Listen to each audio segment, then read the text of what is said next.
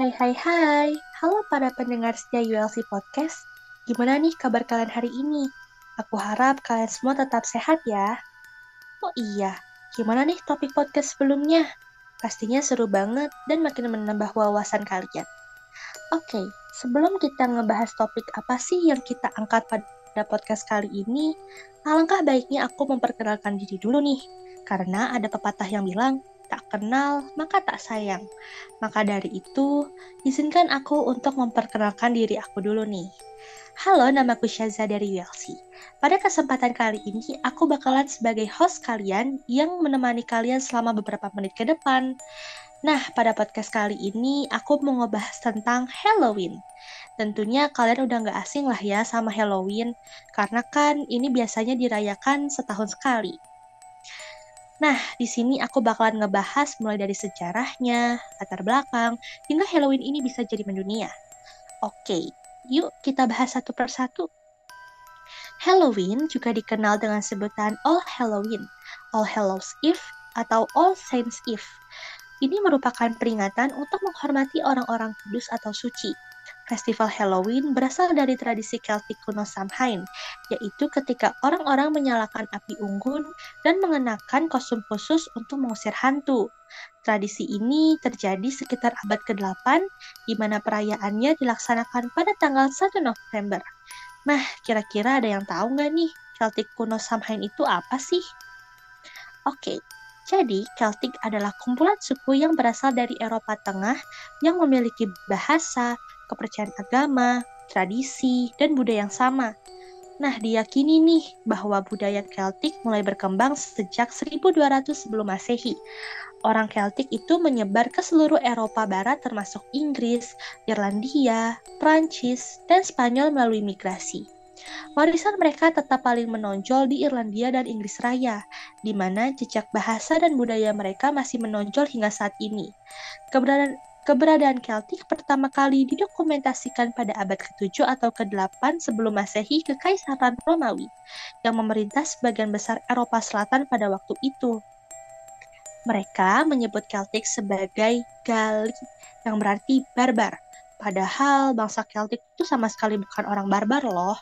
Dan juga banyak aspek budaya dan bahasa mereka yang bertahan selama berabad-abad.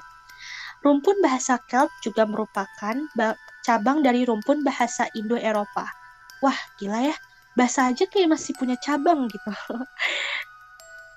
Nah, kelompok ini juga mencangkup dua subcabang utama, yaitu bahasa Celt kontinental dan bahasa Celt kepulauan atau insular atau maritim. Pengelompokan ini juga diketahui bersifat parafiletik. Contoh dari cabang kontinental itu kayak bahasa Galia, atau juga bisa disebut bahasa Gaul lah ya, Gaul, Galik, dan bahasa Galatia. Bahasa Galia ini diketahui lebih dekat bermiripan dengan bahasa Celt kepulauan.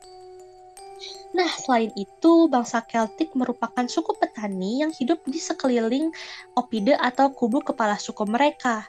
Opide ini adalah suatu pemukiman besar kaum Celtic yang dikelilingi oleh benteng yang terbuat dari batu dan kayu. Kaum Celtic menyembah dewa-dewi, tapi dewa-dewi kaum Celtic itu bukan berupa seperti manusia loh. Waduh, kira-kira seperti apa ya kalau emang bukan seperti manusia? Nah, dikarenakan bangsa Celtic adalah suku petani, pada malam sebelum tahun baru mereka itu mempercayai bahwa setiap roh-roh jahat akan merusak tanaman mereka. Dan juga pada malam itu merupakan batas dunia antara orang hidup dan orang mati yang menjadi kabur. Oleh karena itu, pada malam 31 Oktober mereka merayakan Samhain, yaitu diyakini bahwa roh orang mati akan kembali ke bumi. Selain menyebabkan masalah dan merusak tanaman, kehadiran roh dari dunia lain juga konon dapat membantu pendeta Celtic untuk meramal masa depan. Wah, ternyata nggak cuma Dylan aja nih yang bisa ngeramal. Pendeta Celtic juga ternyata bisa loh. Ternyata nggak mau kalah nih pendeta Celtic kayaknya. Oke, jadi kalau untuk memperingati peristiwa itu, Druid membangun api unggun besar yang sakral, di mana orang-orang akan berkumpul untuk membakar tanaman dan hewan sebagai persembahan kepada dewa mereka. Tempat orang-orang berkumpul untuk membakar tanaman dan hewan sebagai pengorbanan bagi para dewa Celtic. Sebagian juga menganggap tradisi Celtic kuno merupakan momen untuk berkomunikasi dengan orang-orang yang telah meninggal dunia. Mungkin kalau zaman sekarang itu kayak papan Ouija lah ya, atau mungkin jai langkung nih. Kalian ada nggak nih yang pernah main jai langkung? Jangan sampai ya. Nah, kalau kalian mau tahu druid itu apa sih? Jadi druid itu tuh seperti pendeta, hakim, guru, atau penjaga pengetahuan. Nah, selama perayaan ini, bangsa Celtic mengenakan kostum yang biasanya itu berasal dari kepala dan kulit binatang. Dan mereka ini juga saling menceritakan nasib satu sama lain. Ketika perayaannya itu udah selesai, ya mereka menyalakan perapian dari api unggun suci untuk membantu melindungi mereka selama musim dingin yang akan datang. Nah, setelah itu, pada abad ke-7 Masehi, Gereja Katolik Roma mengubah All Saints Day atau All Hallows menjadi perayaan orang-orang kudus gereja menjadi 1 November. Ini berarti malam All Hallows jatuh pada 31 Oktober. 2 abad kemudian, pengaruh kekristenan itu telah menyebar ke tanah Celtic, yang masih mempertahankan festival Samhain. Perayaan malam All Hallows pun mirip dengan festival Samhain, yakni dengan api unggun besar, ada paradenya, dan ada juga yang memakai kostum sebagai malaikat atau iblis. Perayaan yang sebelumnya itu juga disebut sebagai All Hallows Eve, kemudian dikenallah menjadi Halloween. Nah, kira-kira pada penasaran nggak nih, kenapa sih lambang Halloween itu labu yang dekornya itu terkesan seram? Kenapa nggak terkesan imut aja? Oh iya, nama labu itu adalah Jack-o'-lantern. Jack-o'-lantern itu merupakan arwah yang berkeliaran sambil membawa lentera karena dirinya itu berhasil menipu iblis agar tidak dimasukkan ke dalam neraka. Akan tetapi, dia juga tidak diizinkan masuk ke surga karena dosa-dosanya. Nah, oleh karena itu, untuk mencegah Jack masuk ke dalam rumah, para warga menaruh labu yang berwujud seram sebagai penangkal agar arwah Jack tidak dapat memasuki rumah mereka. Selain itu, tradisi Halloween lainnya adalah menggunakan kostum hantu atau seram saat merayakan Halloween. Hal ini bermula saat ratusan tahun lalu. Musim dingin yang panjang dan menakutkan, orang-orang juga takut makanan mereka itu diambil oleh hantu yang berkeliaran. Untuk itu, mereka menggunakan kostum seram untuk mengelabui hantu tersebut agar para hantu mengira bahwa mereka adalah sesama roh. Kok mau ya disama-samain sama roh? Dan juga kayaknya hantunya keren banget nih. Bisa ngambil makanan mereka. Nah, selain itu, ada juga yang mengenakan kostum kulit dan kepala hewan untuk mengusir iblis jahat. Jadi, mereka menganggap bahwa dengan menggunakan kostum tersebut, mereka akan selamat dari roh dan iblis jahat. Wah, gimana nih Sobat Welsi? Menakjubkan banget nggak sih? Tapi kok bisa ya kalau Halloween ini jadi mendunia? Kira-kira gimana ya caranya? Kok bisa-bisanya sih hampir seluruh dunia itu tahu adanya Halloween? Oke, jadi awal penyebaran Halloween dilakukan kepada negara Amerika Serikat. Para pendatang dari Eropa, terutama dari Britania, mulai berdatangan ke benua Amerika membawa tradisi ini. Mereka menetap di Amerika dan para kolonialis menetapkan perayaan orang-orang kudus sebagai perayaan tahunan. Lambat laun, zaman berubah menjadi zaman modern, tradisi ini mulai menyertakan banyak kegiatan, salah satunya trick or treating.